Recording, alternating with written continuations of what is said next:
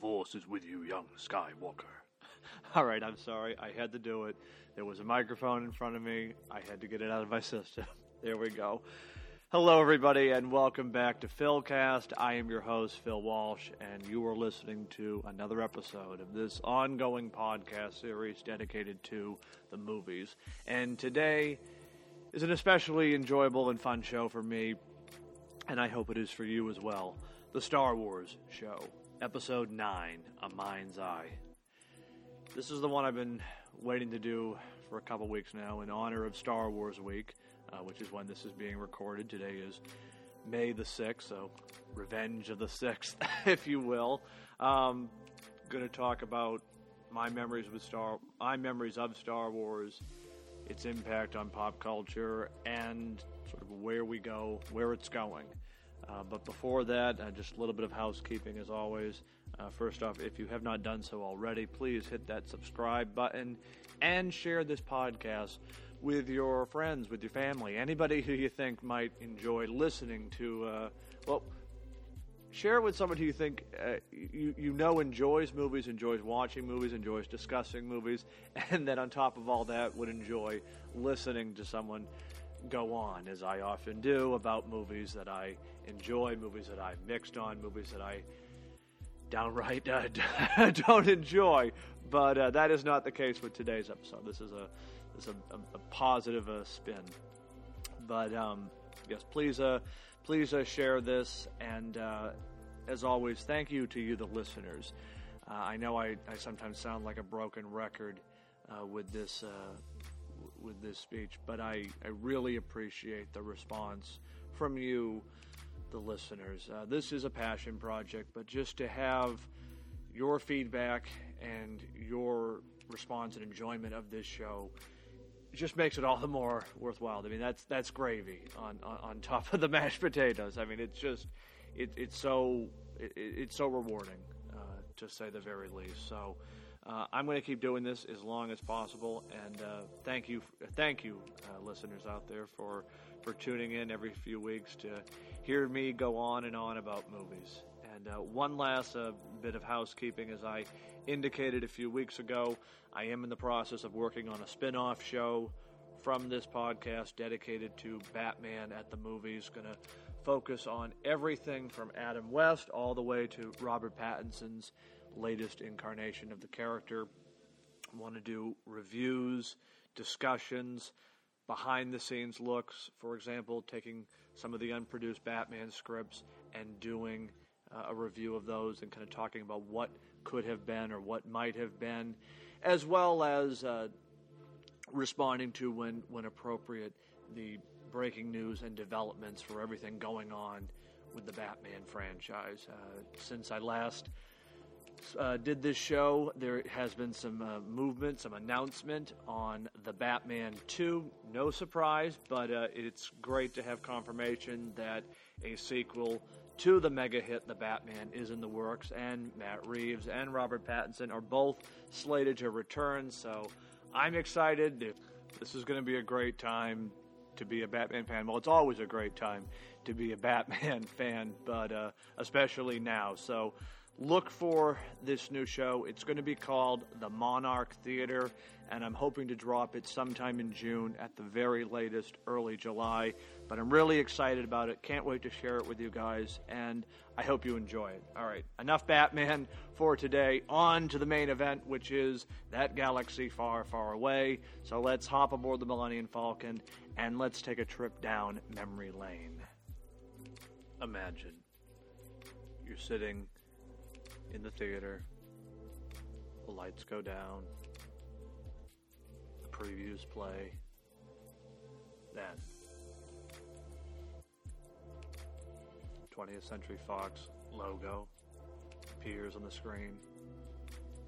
Great drum roll, fanfare, followed by Lucasfilm Limited, and then those famous words, "A long time ago, in a galaxy far, far away," boom, Star Wars appears on the screen. Massive, overwhelming, and this opening crawl keeps going and going and going Finally, a ship shoots overhead, and you are transported to this galaxy far, far away. I obviously was not alive when the original Star Wars released in 1977, so therefore I do not have the experience of seeing Star Wars for that first time in that particular setting. But I have seen it as many successive generations over the years seen this film, either on TV or in its re-releases on the big screen. The first time I saw Star Wars was on home video, and I remember knowing it was a big deal. Again, I'm like 4 or 5 years old, knowing it's this big deal, but not really understanding what the whole hoopla and excitement was, other than that it was this cultural phenomenon, if you will.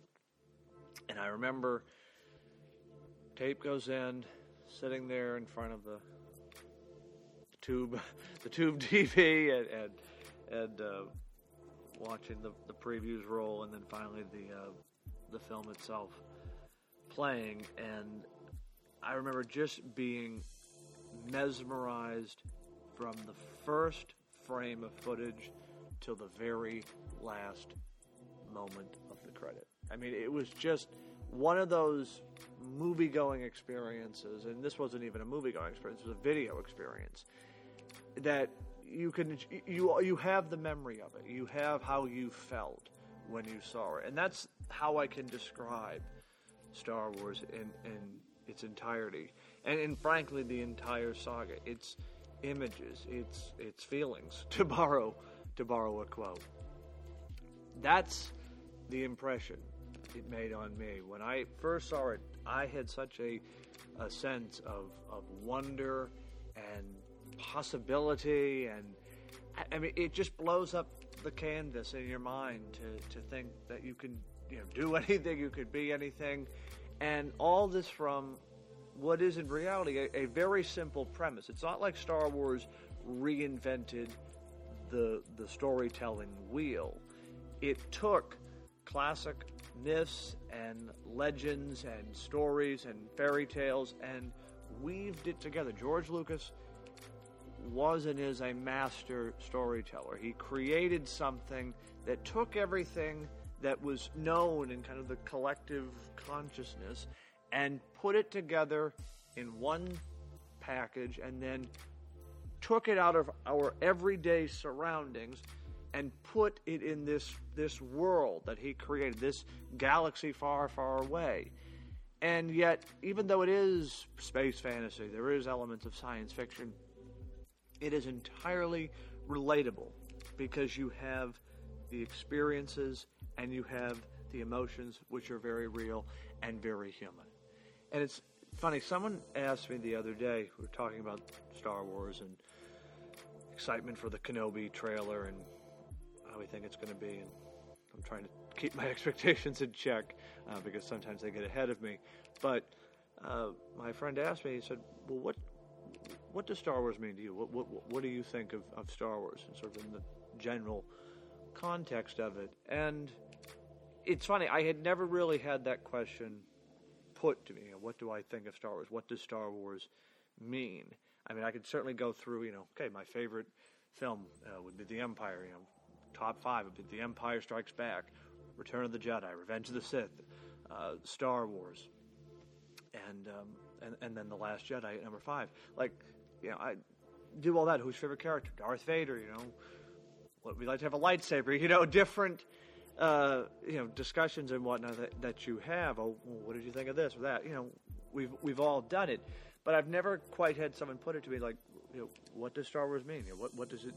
What is Star Wars? What do you really think about this whole thing as a concept, as an idea? And I thought about it, and I'm glad I did, because it in many ways it reinforced why I've always loved this franchise, why I've loved these movies, and that is the themes that run through Star Wars. So what is it? What is it all about? And Star Wars is about family. Star Wars is about the family that you have. Star Wars is about the family that you choose. And Star Wars is about the family that you forge. And in its entirety, and whether you're talking about even The Mandalorian or whether you're talking about Return of the Jedi, those themes of family and compassion and friendship and love, they exist and return throughout every iteration of Star Wars. And so that's what it means. It means family. It is about family. It is about the endurance of the family bond. And again, as I said, the family, maybe not always that you come from, but the family that you ultimately find along the way, the family that you choose to be a part of. I mean, this is a beautiful story, and it really is a story. I mean, put away the special effects and the lightsabers and all the iconic dialogue.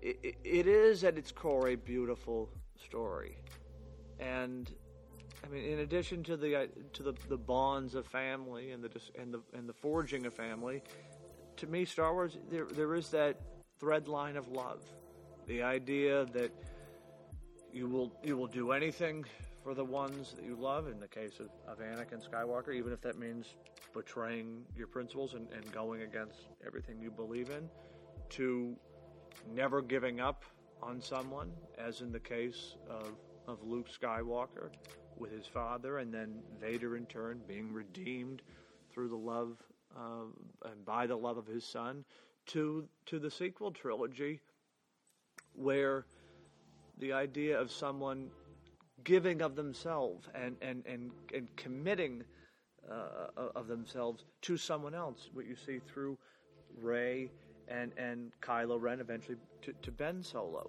The idea of giving one's life, of committing the greatest act of love, which is to sacrifice oneself. It's all right there, and it's really a powerful, beautiful story. And so that's what it means to me. And I'm glad that my friend brought this up, because it forced me to think about it for the first time, really. I mean, again, you get sort of caught up in the spectacle and the excitement and, oh, what's going on with Grogu, or Mando's back, or now Kenobi. But the themes of Star Wars are so powerful, and that's why I always found it amusing whenever someone would either put down Star Wars or just dismiss it. And it's like, no, there's something there. These are more than popcorn flicks. And why this comes to mind, I would encourage you to go on YouTube at your leisure and pull up an interview that was done, I believe, on ABC News back in 1983, right as Return of the Jedi was coming out.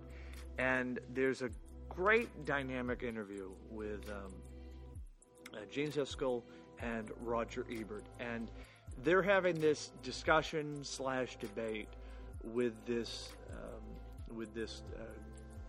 film critic and columnist, and it's just worth watching, because Roger Ebert, I think he's probably one of the greatest film critics of all time, and by that, because he had such a large cinematic palette, so to speak. He liked all kinds of movies, and I think that's important. You can't live on sci-fi or comic book movies alone. You have to enjoy and appreciate other films, and so he definitely had that in his repertoire.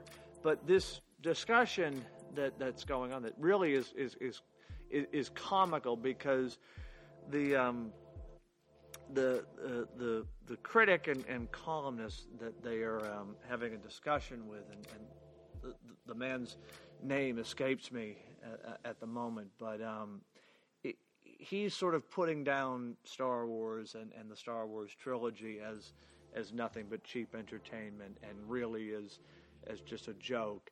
And Ebert especially defends these movies as being more than just popcorn entertainment, that they are something more impactful, that they are, in the words of George Lucas, a morality story, the presentation of good versus evil. And I mean, George Lucas himself has said, okay, they were designed to be for kids. I mean, they've certainly taken on a larger appreciation, but I mean, they are set up as a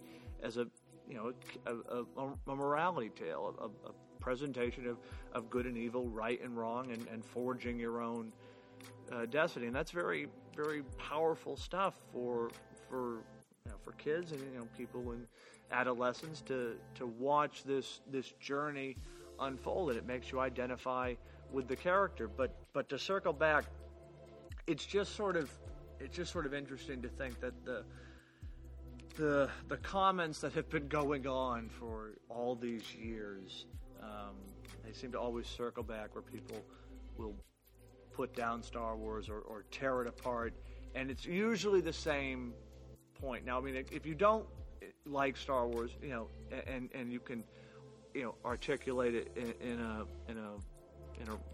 reasonable fashion, with some substance, that's all fine. That again, and they're not for everyone. They're not for everyone. But I mean, when it's been, downgraded and degraded, it's just cheap, childish entertainment. It's like, okay, did you watch the films? Did you watch the story? And I feel anyone that has just sort of brushed Star Wars off as cheap, as a cheap kids movie, really misses the point, because the themes discussed in Star Wars are found throughout the great works of literature, whether you're going back to King Arthur or a lot of the modern day myths.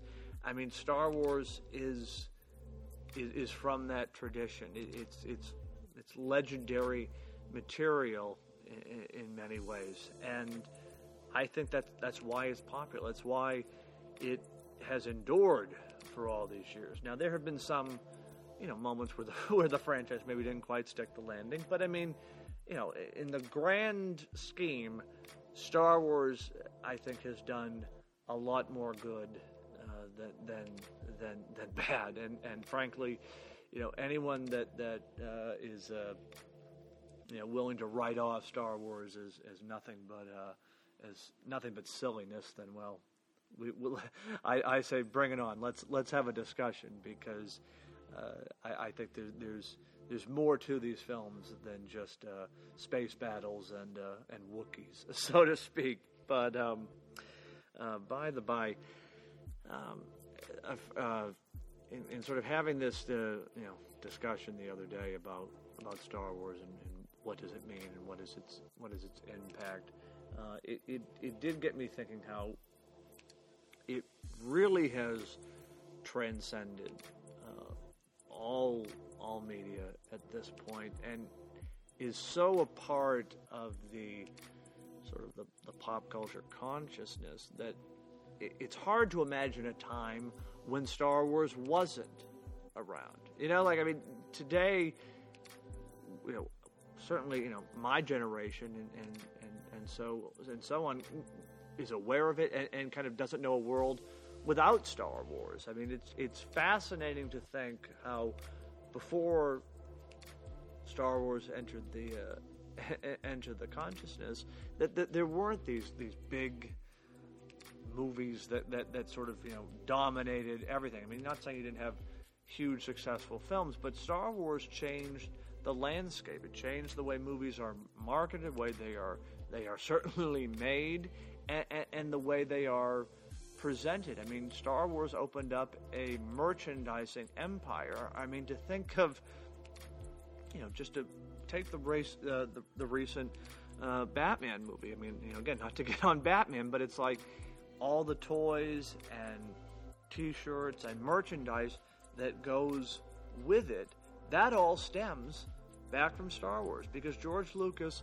had the genius, had the foresight to say, okay, I want to market this film, and I want to put it out there in the public so they can, be aware of it, so they can, take a piece of the movie home with them. I mean, think about it. Before Star Wars, you would never have thought of play sets, action figures, T-shirts, posters, the making of books. I mean, just you look at what Star Wars has unleashed. Now, I mean, again, some people may say, it's been for ill, but I mean, it changed the way we appreciate movies. It became the idea of an event movie. I mean, certainly Jaws, no doubt, was the first blockbuster, first summer blockbuster, but Star Wars came in and said, okay, I'm going to crank it up to an 11. And you look at it, when these movies have come out, they're a massive assault. They dominate everything, whether it's a nightly news show or ads popping up on YouTube. You can't escape the glow that is Star Wars. And now, I mean, you see it with the forthcoming Kenobi show. Star Wars is still a part of the conversation. And I think that is pretty damn cool, that a movie that originally was just this little science fiction movie, little space fantasy movie in 1977, changed everything and became an empire of both merchandising and of media. Because, I mean, Star Wars has tapped into everything, whether it's on the big screen, whether it's on the small screen, to say nothing of the video games and toys and books and novels and graphic novels and comic books that have been produced over the years. I mean, you're talking, billions and billions of dollars, but just all that more reach. And so it's like, it's everywhere you go. So it's like, now, if let's say you're one of the people who's never seen Star Wars, okay, never seen it, but there is a very good chance, in fact, I've met some of these people, you say, may the Force be with you, even if you've never seen Star Wars, they know what that means. They know that expression.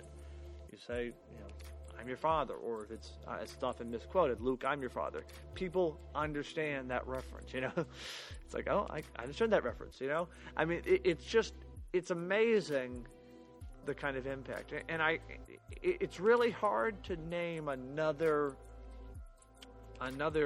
series, another saga, another franchise that has had such a reach and such an impact as Star Wars. I mean, you could argue maybe Marvel is a close second, and certainly, there's an argument to be made that Marvel Studios has unleashed a world of movies that has had an impact in a way in the way that Star Wars did back in the day. But I mean, just in terms of getting into the cultural zeitgeist, I mean, I can't think of anything more than what Star Wars has done.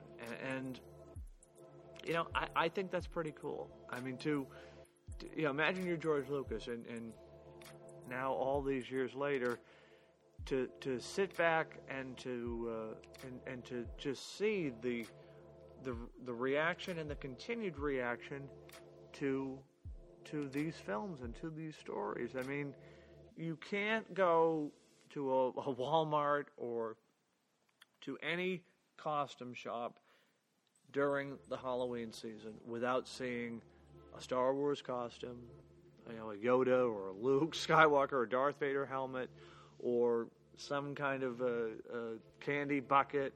I mean, it's everywhere now. And some people might think, okay, maybe we're inundated with too much Star Wars, and I get that. I mean, sometimes as much as I love the different avenues Star Wars has gone down through Disney Plus with Mando, and now with the soon-to-be-released Kenobi show, I mean, sometimes I do wonder if there can be too much of a good thing. If sometimes it would be best if there was almost like a step back and we kind of let things breathe and marinate and take some time off. Now, obviously, I don't think Disney's going to do that, but I mean, there's something special about the Star Wars cinematic experience. To go and see a Star Wars movie on the big screen, there's nothing like it in the world. There's absolutely nothing like it, and it's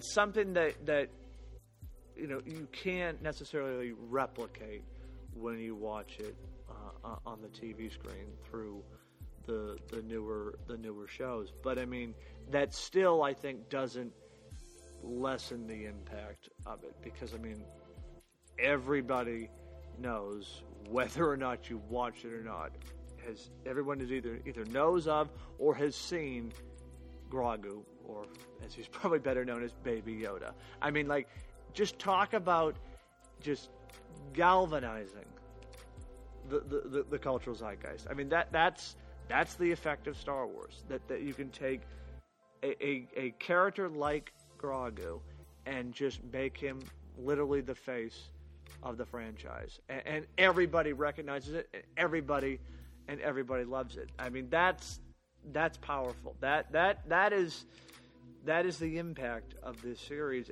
and I mean, I think so long as the content, if you will, is strong and grounded in the very basis of what George Lucas set out to do, I think Star Wars can continue on forever. I mean, I suppose there will be a time, as with everything, nothing lasts forever, but I mean, I think if there is an appreciation for what was started and for what was created and nurtured from 1977 on, there's no reason Star Wars can lessen in quality and go away. Now, again, seeing is always believing. Anything can happen, but there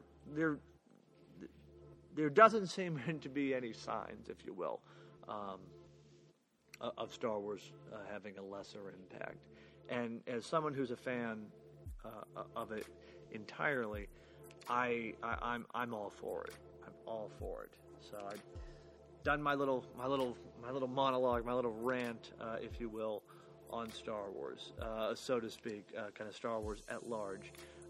But I did want to kind of just touch on, kind of the saga as a whole, and kind of how I would, I guess, rank the films, which I know everybody has their preference.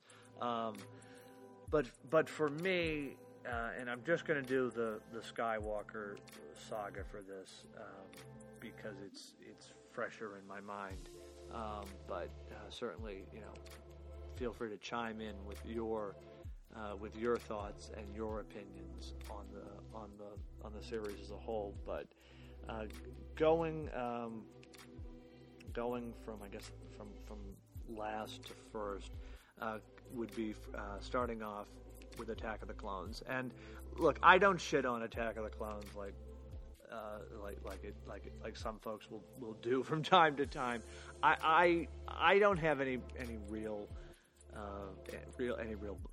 contention with it. It's the weakest, I think, of the prequel trilogy. And I actually, I'll be honest, I don't mind the kind of corny dialogue. I mean, when you step back and if you watch the films of the 40s and a lot of the serials that inspired Star Wars, George Lucas is drawing a page right from that world. The kind of over-the-top, lovey-dovey, almost sick to your stomach romantic dialogue. I mean, that's all from the great tradition. Now, could it have been a little better? Sure. But I've never jumped on the dialogue and sort of the romantic stuff too much, because I mean, I look at it.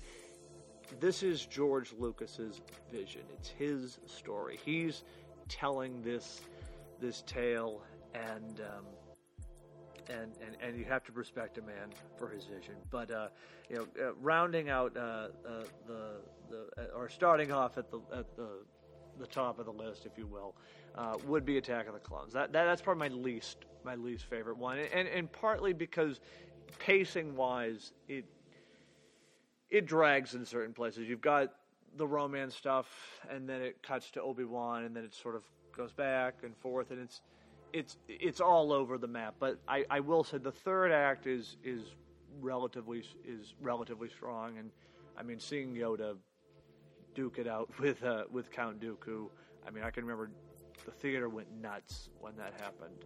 That was just an incredible moment.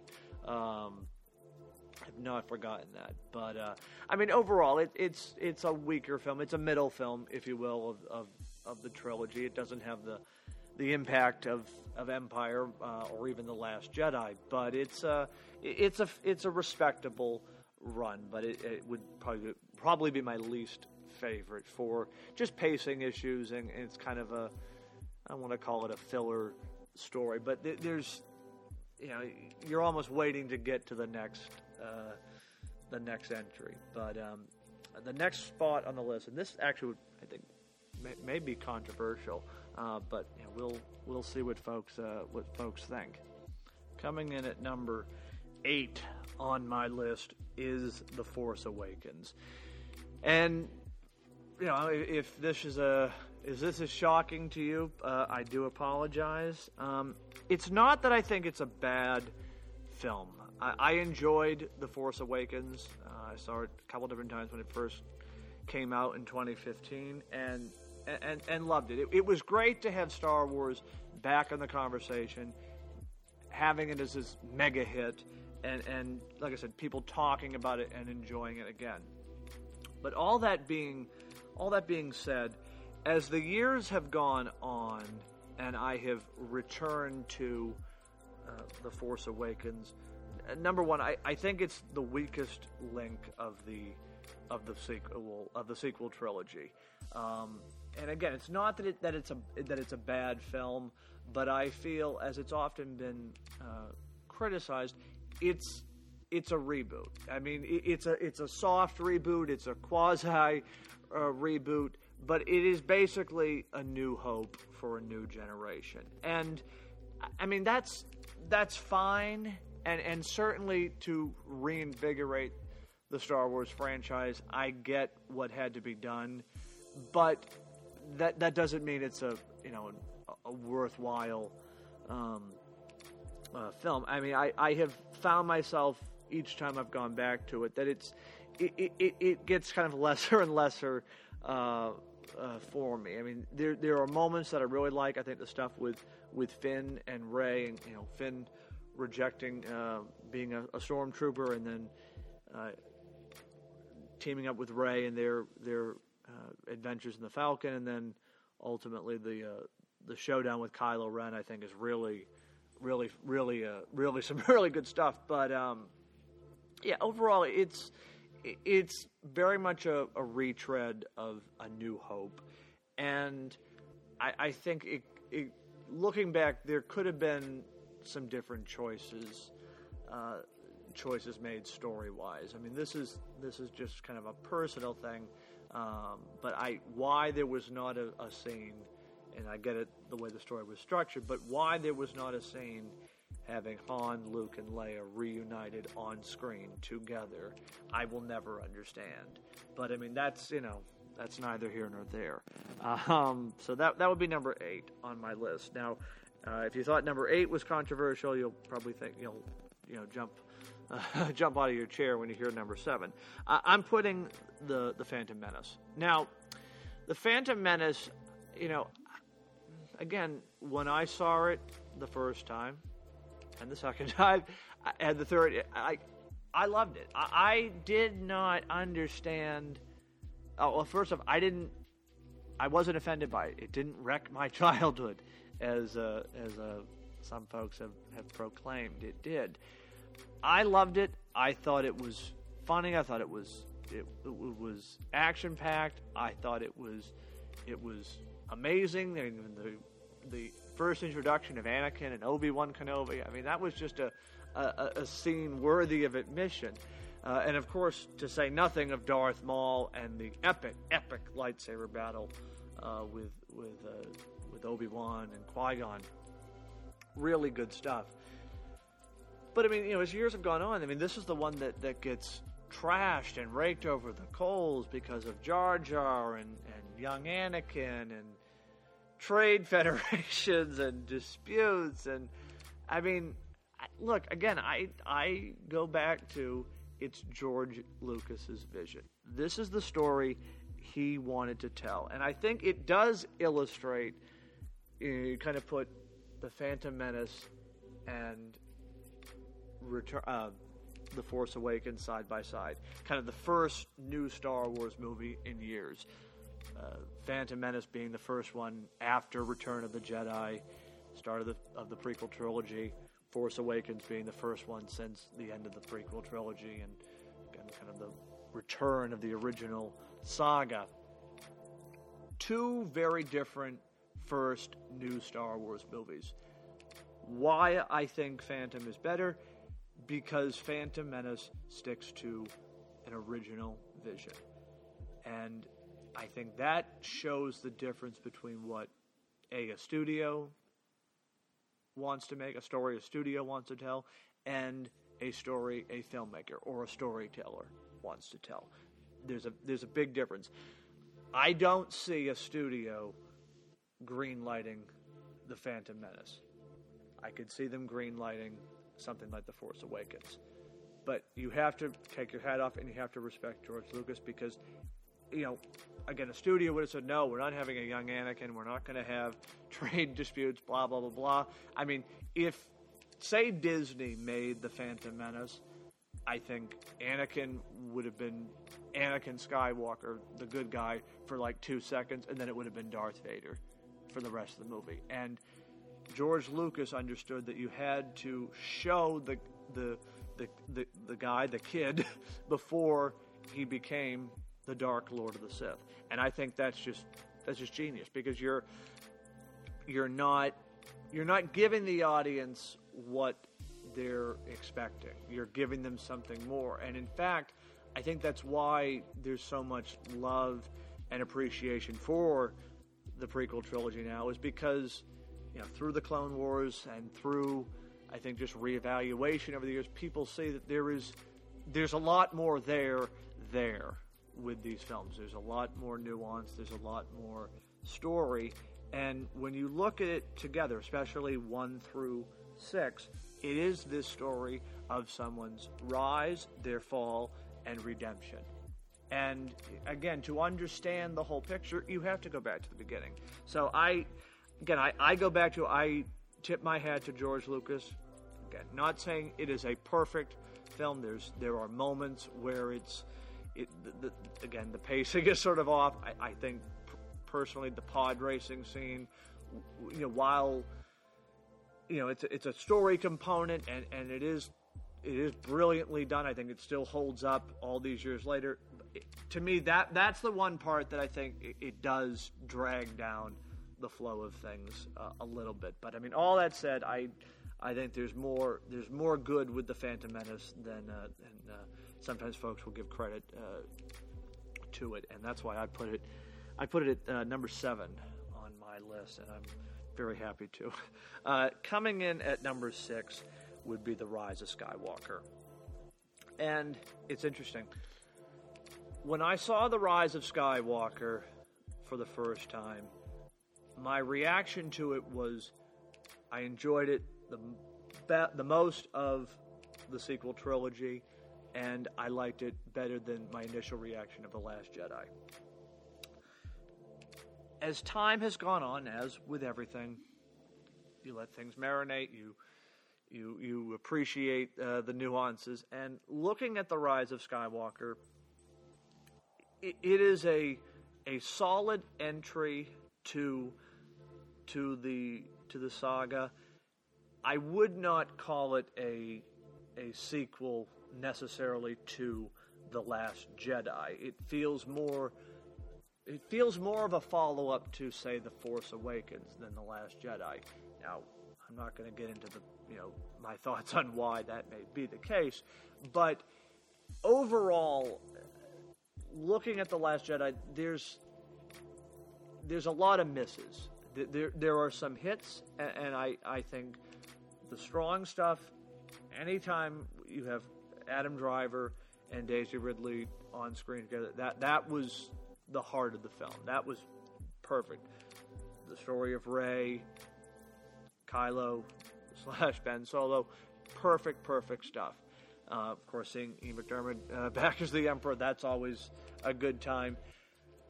That stuff works, and I think the ending works. Rey choosing to become a Skywalker and embracing that instead of her family history, I think that works. But overall, to me, looking back now, it feels like they were just sort of tying things up for the sake of tying things up, and it doesn't have it's Return of the Jedi light without the emotional impact of Return of the Jedi, if that makes any sense. So while it does a lot good, and I think there's definitely a lot of standout moments in the film, it does not stick the landing in a way that it could, and I think part of it is that there was maybe a fear of the Last Jedi backlash. I don't know, but I mean, I think there could have been an even better ending to the sequel trilogy. I mean, what is supposed to be the final episode of the Skywalker saga. I mean, until episode 10, I don't know, but I mean, I will say this: it's a good ending. It tries to tie everything up, but it's kind of a letdown. The way the Emperor goes down with Rey just deflecting the lightning back onto him. I mean, okay, we've seen that. You know what I mean? It just, I don't know. There could have been more. And I know I sound like the critic sitting from the cheap seats, but I mean, I think it could have been more. And that brings me to number 5 on my list. And this is, I'm sure, will be controversial because I know The Last Jedi it draws a lot of passion, but I don't care. I think The Last Jedi, without question, is the best Star Wars film of the sequel trilogy. And I think it is the most Star Wars movie, if that makes sense, since George Lucas led the franchise. I think what Rian Johnson tried to do, outside of subverting expectations, I think he tried to dig much deeper than just a surface level story. I think he wanted to get into the psychology of Star Wars. I think he wanted to unpack and unwind the mythology of Star Wars. What does Star Wars mean? Again, he was looking at the big picture stuff, and the reason I say this feels like something George Lucas would do is because, if you look at some of the stuff that is circulated over the years of what George Lucas wanted his version of the sequel trilogy to be about, his concept of Luke Skywalker is quite similar to how Rian Johnson portrayed him, which is the idea of a recluse, of a broken Jedi, of someone who had kind of lost his way, so to speak.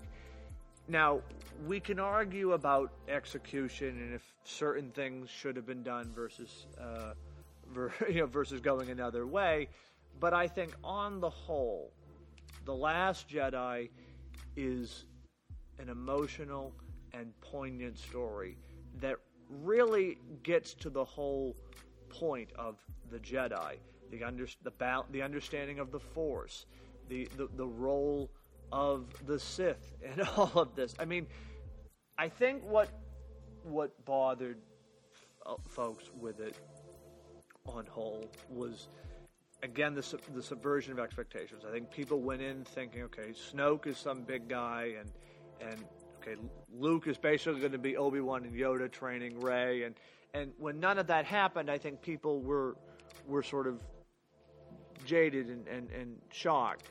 And again, I will be the first to admit, when I first saw The Last Jedi, I didn't know what to think of it, because it was so different. It wasn't what I had expected it to be. And I will tell you, what changed my mind on the film and how I went into it and appreciated it different on the second viewing was I read a review of The Empire Strikes Back from 1980. And again, slight change in the wording and whatnot, but it was almost verbatim the same criticisms of The Last Jedi. And I thought to myself, okay, The Last Jedi, now again, I'm not trying to say that The Last Jedi is The Empire Strikes Back and they're one and the same. No. But The Empire Strikes Back was received with mixed reviews upon its initial release. Now, as the years have gone on, it has grown in esteem. It is considered by many, yours truly included, to be the greatest Star Wars movie ever made. Now, again, I am not saying that The Empire Strikes Back is The Last Jedi and The Last Jedi is The Empire Strikes Back. No, I'm not. But what I'm saying is, it took reading the review of The Empire Strikes Back. People saying, "Oh, it subverts expectations. It goes in a different story. It's not like the first one." And looking, of course, now how The Empire Strikes Back is revered and loved, and all these years away now from The Last Jedi, I can say quite comfortably that this is a damn good Star Wars film. Are there flaws with it? Oh, absolutely. Again, it's not a perfect movie. It's close, but it is not a perfect movie. There's stuff in there like the whole casino and some of the characterizations I probably would have done differently. Again, I'd say this, this is the critic from the cheap seats. But I mean, on the whole, the story that Rian Johnson was telling, I think the themes that he was getting to, the kind of rediscovery, the self-discovery for Luke, all that is there. And I think that makes it a film that I don't think audiences were ready for at the time. I don't think they certainly were not expecting. And I'd like to think as the years go on and as people take time to step back and reevaluate it, they will have a different appreciation for it. I think that. And again, it's a middle film, so it's kind of neither a beginning or an end, but it's a middle story. And the way it was teed up at the end, at least for me, I was very intrigued of where it could have gone. And maybe in some other universe there's Rian Johnson's Episode 9. I don't know, but for me there's more to appreciate with it than to take away from it. And I think, again, it's not your usual Star Wars movie. It is a very different story. It goes in places you don't expect. I mean, as Luke Skywalker famously says, this is not going to go the way you think, and it doesn't. And I think in many ways it deconstructs the characters. It deconstructs the myths. It reevaluates them, and then repackages it for a new generation. Again, you go into it thinking you're going to see the Luke Skywalker of Return of the Jedi, but that's just not reality, because nobody stays the same way they are from point to point, if that makes any sense.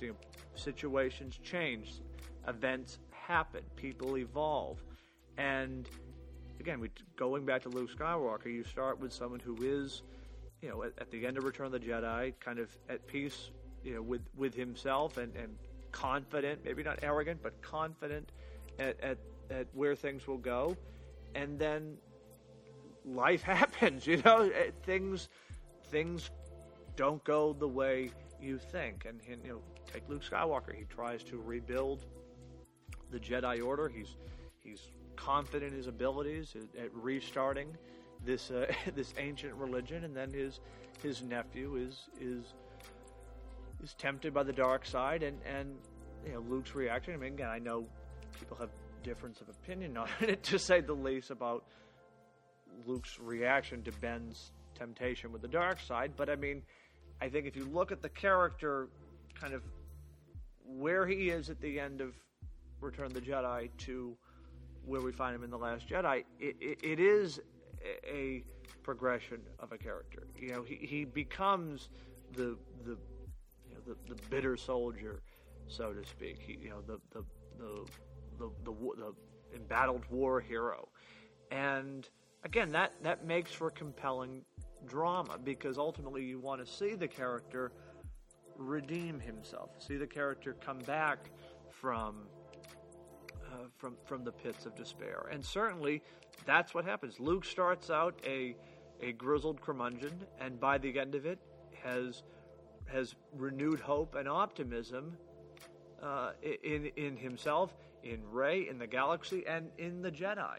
And so to me, that's, I think, the most touching thing. I mean, that line when Luke says, I will not be the last Jedi, I well up whenever he says it, because it is, I mean, it's so true, but it represents the full circle of this character. So I know The Last Jedi draws a lot of opinion, but for me, I think it is the most original of the sequel trilogy. I think it is the most George Lucas Star Wars film since George Lucas led the franchise, in the sense that Rian Johnson goes in directions that the audience isn't expecting. He makes bold decisions. He takes risk. Some of them don't pay off, but I think a lot of them do.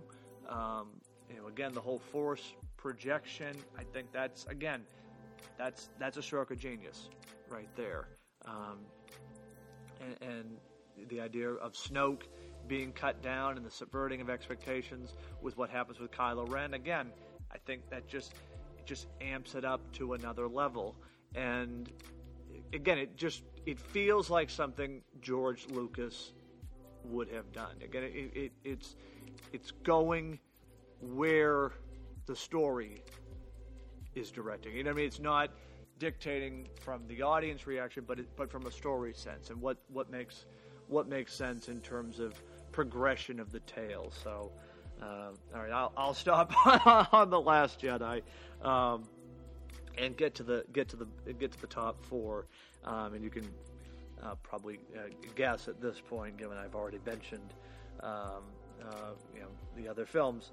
So coming in at number 4 is the original Star Wars. I mean, this is the one that started it all. I think it is a masterpiece. It is a work of genius.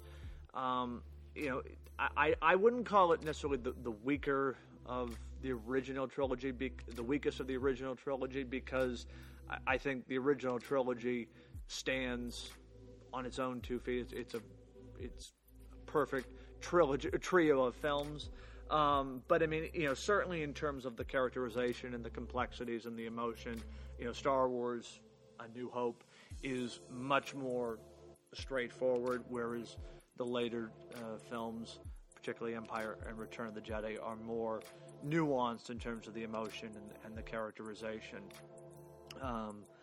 Star Wars is, the first film is kind of a condensed hero's journey in a way, but it works, and I have to say the special effects still hold up to this day. Even I rewatched the original version because I've got so many copies of this film, it's not even funny. But I watched the original version on one of the DVD releases that I think came out in 2006, where they had the special edition, and then the second disc where you could watch the original cut. And even that film, going back to '77, it still holds up today. And I think that's a testament to the work of ILM, and again to the genius of George Lucas. This whole idea of a lived-in universe. I think that's what makes Star Wars work so well. Is you believe in the environment. Everything is dirty. Everything is smudged. Everything is grimy, and it looks used, and like it's been there for decades and decades. There's no new car smell with the Star Wars films, and I think that's what sells it, because the world is there, and that's a testament again to George Lucas's vision and to his repeated genius, to say the least. But all right, that would be number 4. Coming in at number 3 is Revenge of the Sith. This was the first Star Wars film I saw multiple times. I think I came in at around 6 or. God, it might have even been 10 times. Oh, boy, it was a lot. It was a lot, to say the least. And this was one of those movies that, like, again, I enjoyed The Phantom Menace, liked Attack of the Clones, but the Revenge of the Sith, man, it just landed. It was everything I had wanted and more.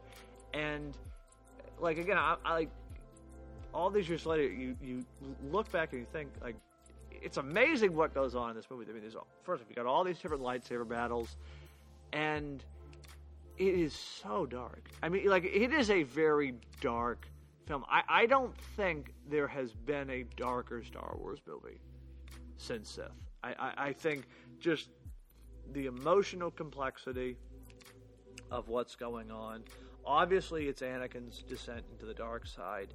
And the rise of the Empire. But, I mean, like, the stuff in the Jedi Temple, even the fight with Obi-Wan on Mustafar, I mean, it's brutal. Like, I mean, the scene where Anakin burns, I mean, I'm glad George Lucas included that, because, again, you could have probably, cut it out or just, implied heavily what was happening. But to show that scene, I mean, it's so raw and real, and it really ties the whole thing together, because you now see the full progression and really the arrival of Darth Vader. That moment right there, both in terms of substance and in kind of the metaphysical sense, that's the whole ballgame. That's the transformation of Darth Vader. He's literally he's being burnt to a crisp. He is no longer Anakin Skywalker, and he will be rebuilt as this machine, more machine now than man, as Obi-Wan later says. Just a powerful film, and so applicable to the real world, kind of how democracies fall and how dictatorships rise. And for anyone that says, Star Wars, they don't offer anything of substance to our real world, I mean, just look at the political context. And I don't think that's something is really appreciated with the prequel films, but the political context, and that's something I think was missing from the sequel films, kind of the behind-the-scenes political angle that was going on. I mean, again, I'm sure that was a studio note. Don't focus on the politics of it. But I mean, especially in the prequel trilogy, the political discourse is almost as fascinating as everything else, because you are watching how a system of government, how freedom is stripped and destroyed in the blink of an eye, without a shot being fired. I mean, it's right out of the pages of the history textbook. And again, kudos to George Lucas for being willing to put that on film. And again, I think it gets overlooked or forgotten because, again, it's space fantasy and it's a Star Wars film, but there's a lot of meat on those bones. And I mean, Padme's line in the Senate chamber as Sidious, as Palpatine is declaring himself emperor. She says, "This is how liberty dies, with thunderous applause," and everyone's cheering that the Republic is no more and it's becoming an empire. It's like, yep, that's relatable. I mean, like, it's amazing. It's amazing. Kind of what was being presented there, and then you read into the history of Star Wars and the making of it, and how George Lucas was very inspired by the Vietnam War and the Nixon administration, and you can just see those political footnotes and anecdotes are just sort of weaved throughout the original Star Wars saga. I mean, that to me is fascinating in and of itself, and I mean, I've even mentioned it, but like just the epic battle in Revenge of the Sith with Yoda and the Emperor that ultimately takes place in the Senate chamber. I mean, talk about a physical representation of the rise of tyranny and the fall of democracy. I mean, just damn beautiful stuff, and again, done and presented in a way that is through entertainment. It's a history lesson, but it's entertaining. And again, I just have to say props to George Lucas. I mean, it's his vision, and that was a perfect way to close out what was the original saga and bringing it all home with the rise of Darth Vader. It really, it's such a special film, and I will defend it to this day. A friend of mine hates Revenge of the Sith, and I said, "Well, why do you hate it?" He's like, "Oh, it's just like it's so cliched, and you know what's already going to happen." And it's like, well, okay, yeah. Surprise, surprise! Anakin Skywalker becomes Darth Vader. I think we knew that from Episode 1. So I mean, you got to give me a little bit more of something to go on there, but. Any event, that's my piece on Episode 3, and just rounding out the top two, Return of the Jedi and Empire Strikes Back at number 1. I mean, there's nothing more that I can add to those two films that hasn't already been said. I mean, again, they're two parts of the original trilogy and tell a beautiful, powerful story that has changed the face of cinema. And I mean, Empire Strikes Back does what a sequel should do, which is elevate the original and then transcend it. And I mean, there's a reason why many people consider Empire Strikes Back to be one of the greatest movies ever made, because it just takes what Star Wars did and cranks it up to 11.